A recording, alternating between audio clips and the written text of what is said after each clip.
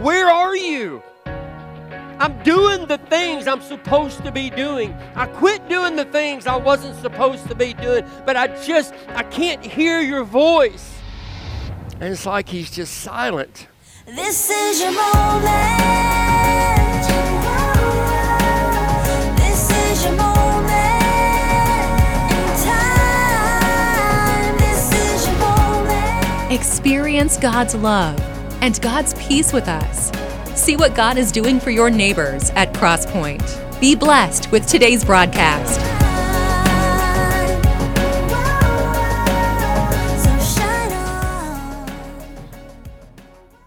Whether you're a believer, whether you're a non-believer, it's just something that we all deal with. That as Christians, we deal with the silence of God. As non-believers, sometimes they use that as an excuse to say, well, I haven't heard from God, so I don't have to believe in God. But we all go through these seasons in our life about when we just don't hear God and when we don't feel God. And one moment you feel like you're just in the almighty presence of the Lord. And then there's a moment where you just can't seem to get His attention. I mean, you trust that He's there, but you just don't feel like you're in His presence. Am I alone in here, or some of you guys go through that as well?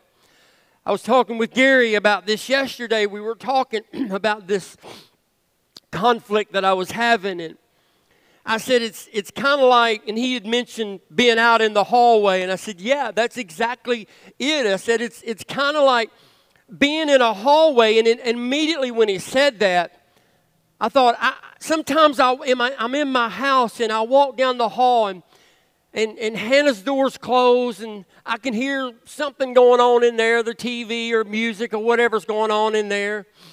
I can't really tell, and I walk by Mylan's door, and Mylan usually doesn't have his door closed. He's not quite at that age yet. You know, it's coming soon. But he'll be on his little video, and he's laughing, he's cutting up, and I'm thinking, what in the world is he watching? And I walk into the sunroom and over in the back deck, and Amy's out there, and she's on the phone, and she's cutting up, and she's laughing, or she's praying with somebody, as she often does when she's out there, and I can see her mouth moving, but I can't hear her voice.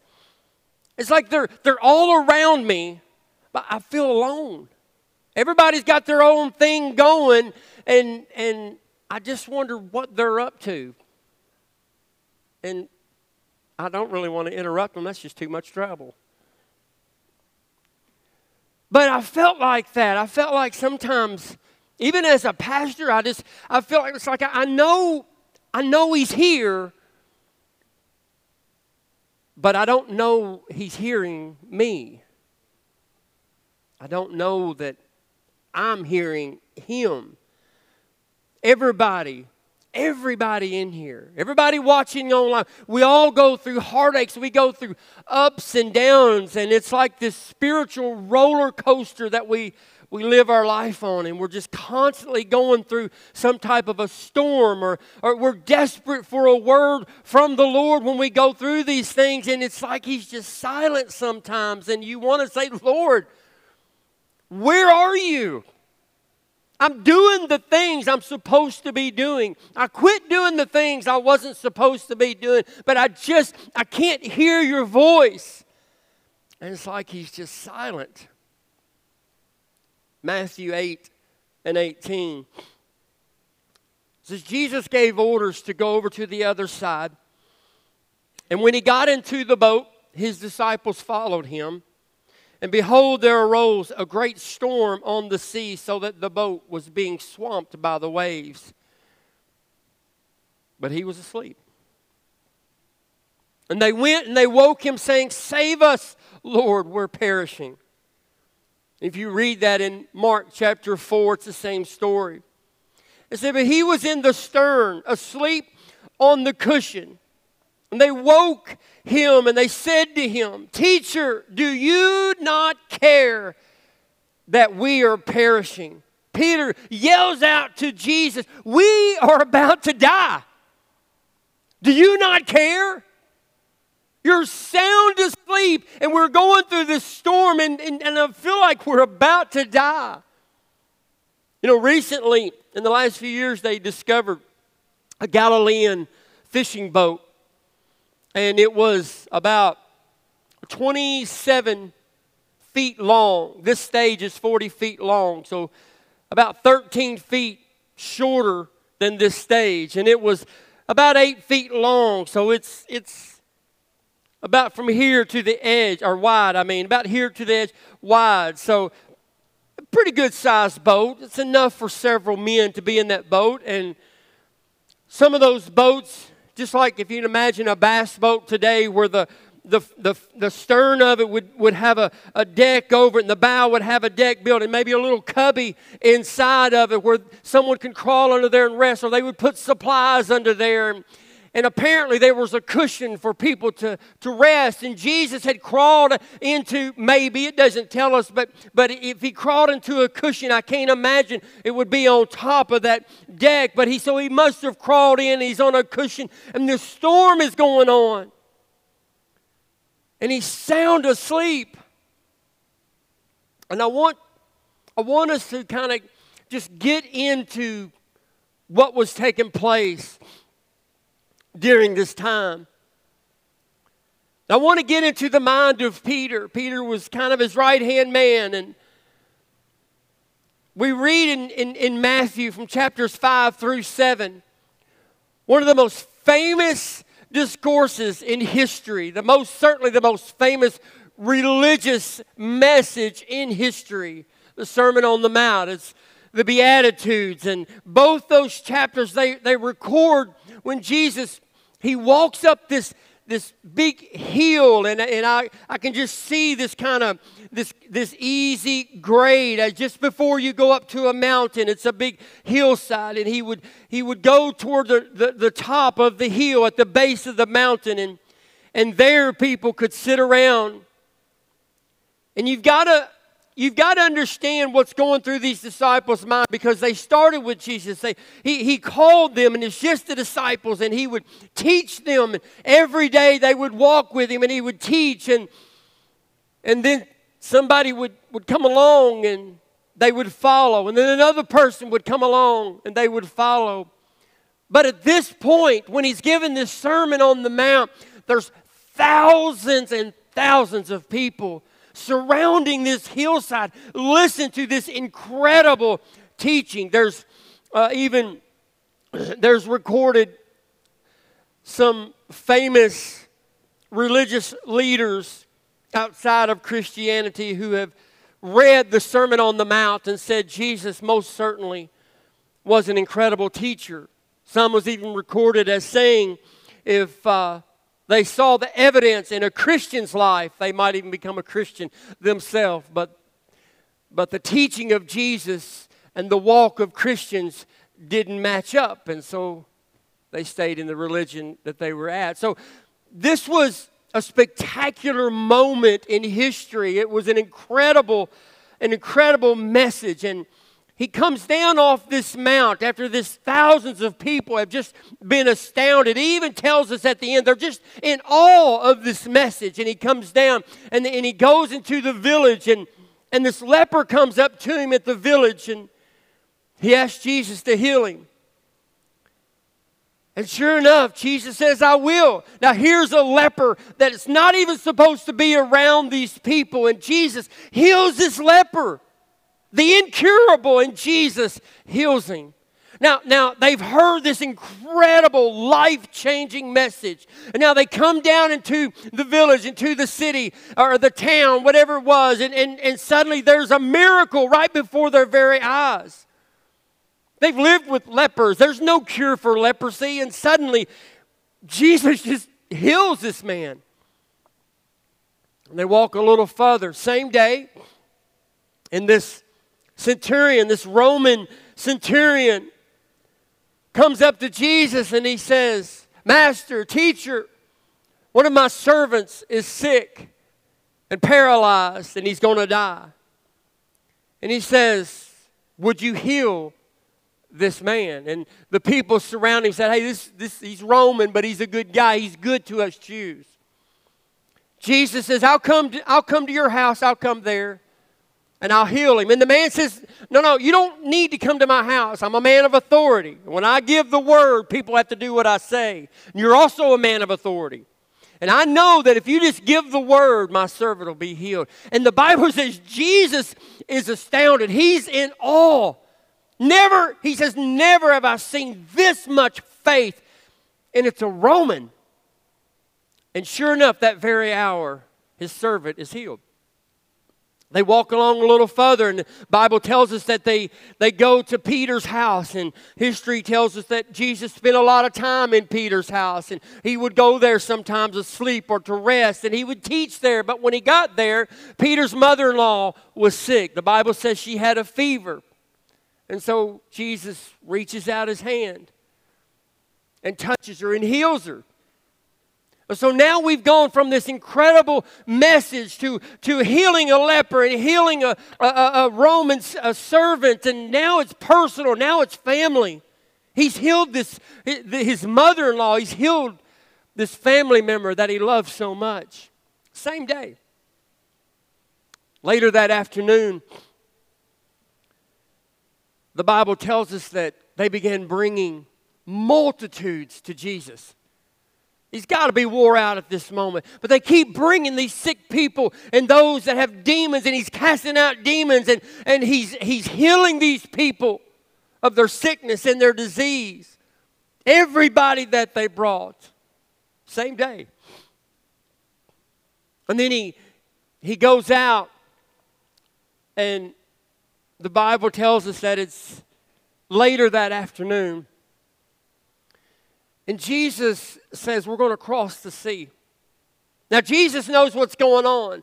He knows on the other side of the sea, that in Gennesaret, he knows when he gets on the other side that there is a man over there. There's Gentiles over there, and he wants to plant a seed. He wants to cast the devil out of this man, devils out of this man, and he's got to get over there. But they got to get across this sea. And so he tells these former professional fishermen, let's get in the boat and let's go across the sea. And sure enough, they get in. They begin rowing across this beautiful sea. I can just about imagine this gorgeous sunset. The water's calm. And they're in this boat I was just telling you about, and the sail's up, and they would have had 2 sets of oars, so you've got 4 of the disciples are rowing. Peter's probably in the back, and he's steering the boat, and man, everything is just going great. It's a beautiful night on the water. This is what he does for a living, or did do, taking a boat out on the water. But Jesus is exhausted. And the Bible says he goes into the stern of the boat, and he falls asleep. In this short amount of time, in one day, I mean, they have just seen miracle after miracle. Just in one day, this profound message, these healing, demons being cast out. And Peter, I can just imagine, Peter's probably in the best moment of his life. Hey, I mean, think about this. Finally, you get to do something for Jesus. He's done something for everybody all day long. And finally, this is what you're good at. Driving the boat. This is your deal. This is what you've been doing your whole entire life. Your family's done this. And finally, he's getting to do something for Jesus. Jesus was depending on him, he probably thought. All smooth sailing. I know I've told this story before, but when Amy and I got married, we spent 6 years praying for a child. 6 years believing, praying with others praying.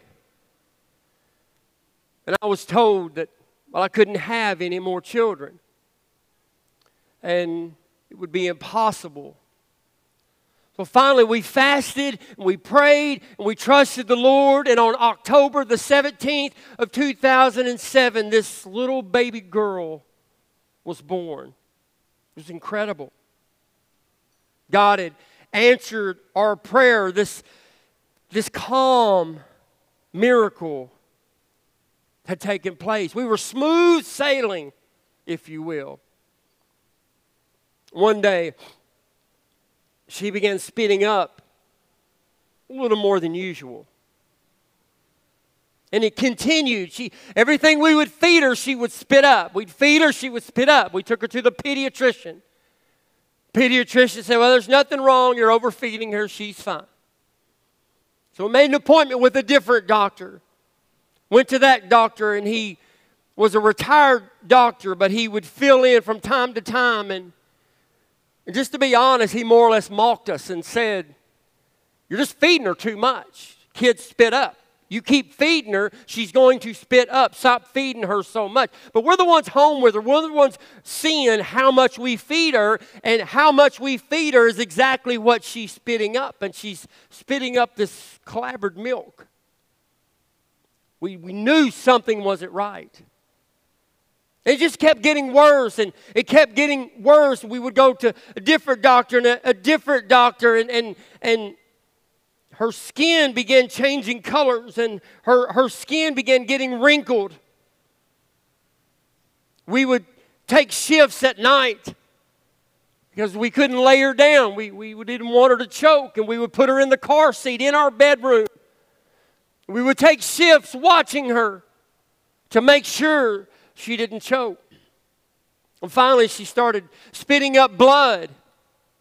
And dried blood and fresh blood and dry and just sick. And we took her back to the pediatrician. And finally somebody took us serious. And she said, oh no, this is serious. And she said, take this child to Louisville Children's Hospital today. Don't wait till tomorrow. Go to the emergency room. Do not tarry. Don't go home and take a rest.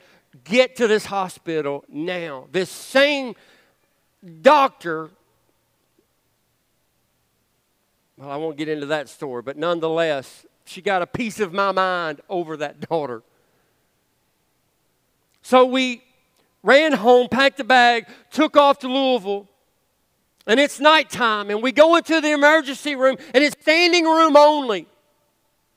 And we put the name in, we register, and honestly, within just a few minutes, they called us back, and we were kind of shocked by that. And the surgeon or the doctor on call comes in, he says, listen, if you don't mind, can I bring these other doctors because they're student doctors, and I need them to see what an actual true sick baby looks like.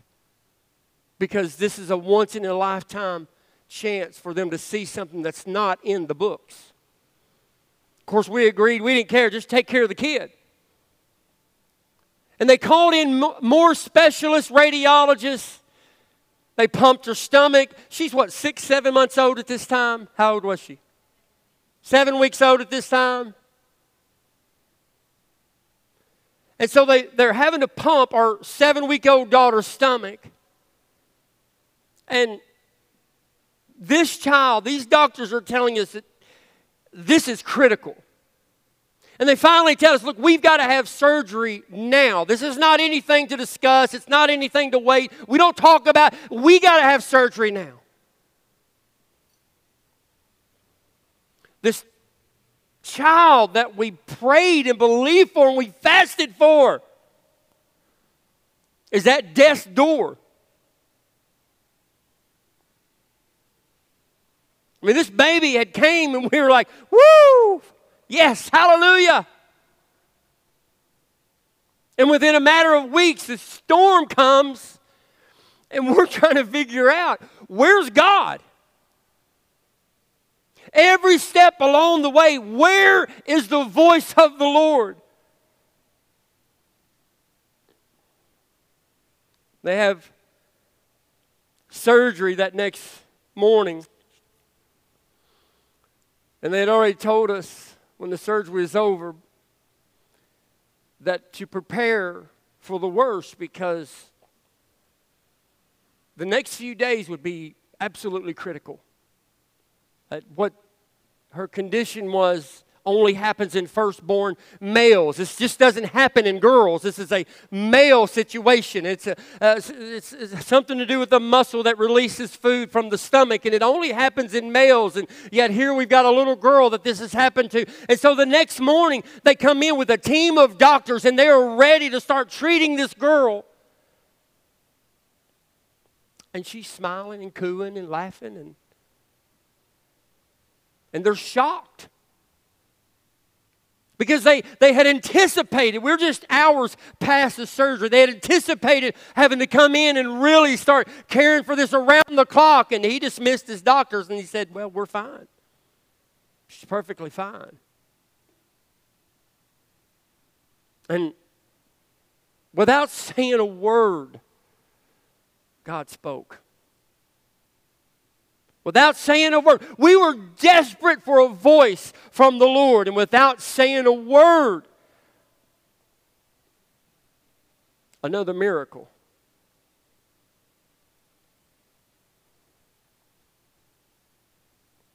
See,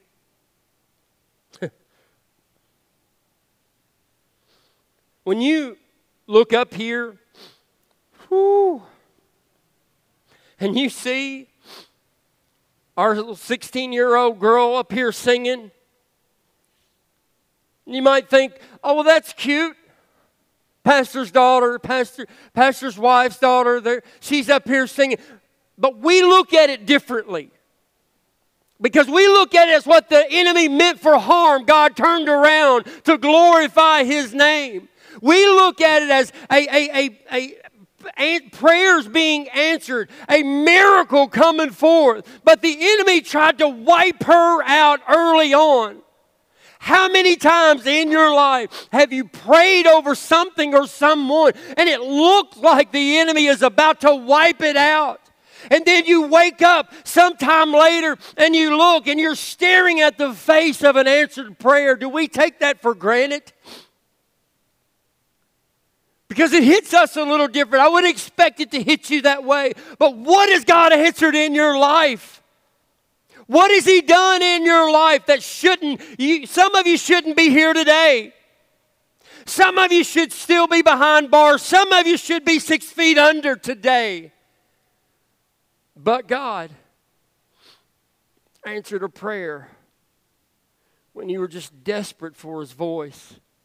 Psalm 46:9 says, He makes wars cease to the end of the earth. He breaks the bow and shatters the spear. He burns the chariots with fire. He says, be still and know that I am God. I will be exalted among the nations. I will be exalted in the earth. The Lord of hosts is with us. God says, I may be engaged in these wars all across the earth. I may be defeating enemies, but I'm also with you.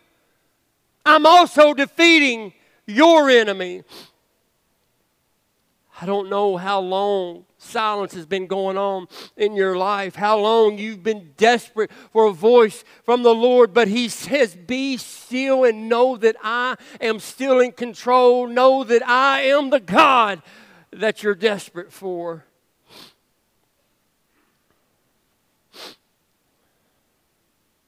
In Mark 4, it goes on, and after this calm send-off that these experienced sailors were used to, the Bible tells us that something instantly changes on these waters. It says in verse 37 that a great windstorm arose and the waves were breaking into the boat, so that the boat was already filling. But he was in the stern, asleep on the cushion. And they woke him and they said, Teacher, do you not care that we're perishing? This violent storm was raging against the boat. The waves are high. They're filling the boat and they're desperate. They're rowing with the double oars. They're trying to get to safety. I can imagine some of them dipping out the water because it says it's filling with water, and some of them are dipping it out and they're giving it all they've got at this moment. And the Lord of creation is silent. The Lord of creation is sound asleep. And finally, Peter, when it looks like all hope is lost, Peter walks to the stern. He goes to the back of the boat, and he grabs Jesus on the shoulder and shakes him and says, "Hey, we need you. We're desperate for you. Wake up, look around. There is a storm going on. We're about to die. Do you not care?" I mean, this is an incredible storm, but it's obvious that they're panicked. They're desperate. And when you're panicked,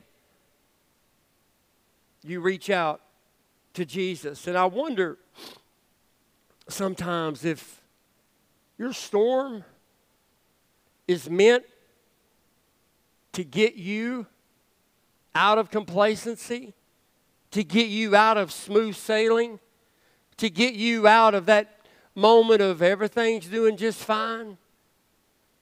I wonder if sometimes Jesus is the one walking down that hallway and seeing you on the phone cutting up, seeing you watching TV, seeing you on your tablet or your phone. And I wonder if he's just desperate for somebody to talk to him. I wonder if it's the storm that gets us to cry out to Jesus. The Bible tells us, "Yea, though I walk through the shadow of death, I'll fear no evil, because you are with me." It's walking through the shadow of death. It's walking through that storm, that torment, that gets us to trust in the Lord. Everything I've truly learned, I've learned in a storm. Everything that has built my faith, that has strengthened me for today, I got from a storm. Every time things are smooth sailing, usually I kind of do what Peter probably did. I usually start doing a lot of this. Man, look what I've done. Everything's working out fine. The bills are paid. There's food in the fridge. We're going on a little trip. Man, I am working this thing out. And then a storm comes. It's like, Lord, oh my God, help me, Lord. And sometimes I wonder if he goes, oh, it's you. Good to hear from you again. Hadn't heard from you in a while. Everything working out pretty good. Well, it was. But that storm is what causes us to cry out. And it goes on. He says, he awoke and he rebuked the wind.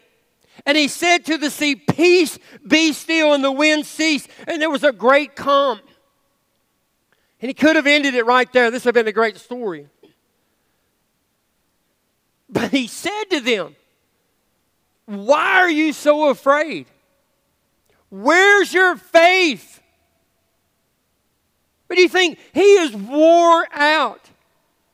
He's just displayed to them this incredible, astounding teaching that changes the world forever. Miracle after miracle after miracle. And he's teaching them that I'm giving you the power to do these things. I've given you the power to tread over serpents. I've given you the authority to cast out demons and heal the sick. And he takes a little sleep. And the first time a storm comes along, they're panicked. And I can see Jesus just getting up from that like, are you kidding me? I got 10 minutes of sleep. And he's standing up and he's going, "Peace, be still." And everything goes to calm. And you can see the sun just about to set again. The waters. And then he turns around and looks at them. And you know, if I'm sitting in that boat, I'm going, I bet we could have done that. I bet we should have done that. I bet we should have practiced what he's taught us all this time instead of panicked. And I think sometimes we get in this habit of packing Jesus around, but we don't practice Jesus. And that's what they were doing. They were packing him in this boat. He was right there. But because he wasn't up doing all the work, they panicked. And they didn't trust in the word. They didn't trust in the promise that he had given them. I've given you authority over the enemy, and nothing will hurt you.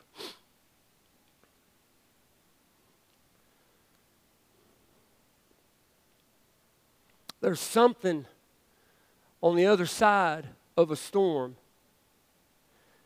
that we got to get to.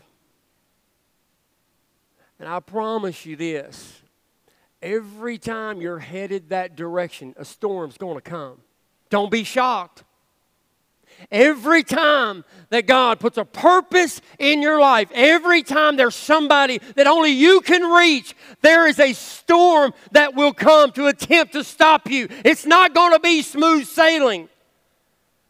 The enemy is going to do everything in his power to stop you from being effective in the kingdom of God. We get shocked, we get panicked, and finally we cry out to God. I want to encourage you today, if you are going through a storm,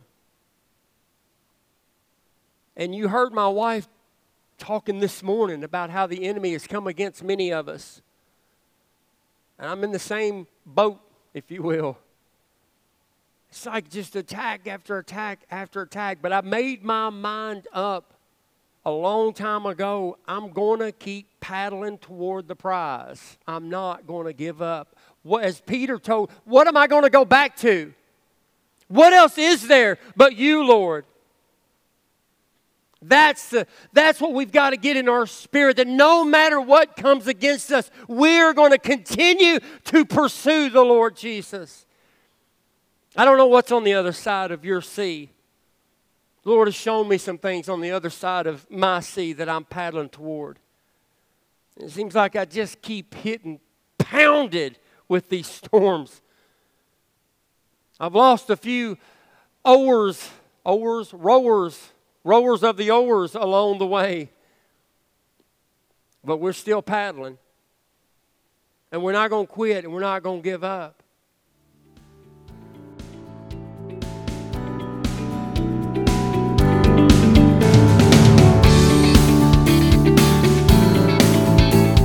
Thanks for watching today's broadcast. If you were encouraged today or made a decision for Christ, let us know by visiting our website. And I think sometimes we get in this habit of packing Jesus around, but we don't practice Jesus. And that's what they were doing. They were packing him in this boat. He was right there, but because he wasn't up doing all the work, they panicked. And they didn't trust in the word. They didn't trust in the promise that he had given them. I've given you authority over the enemy, and nothing will hurt you.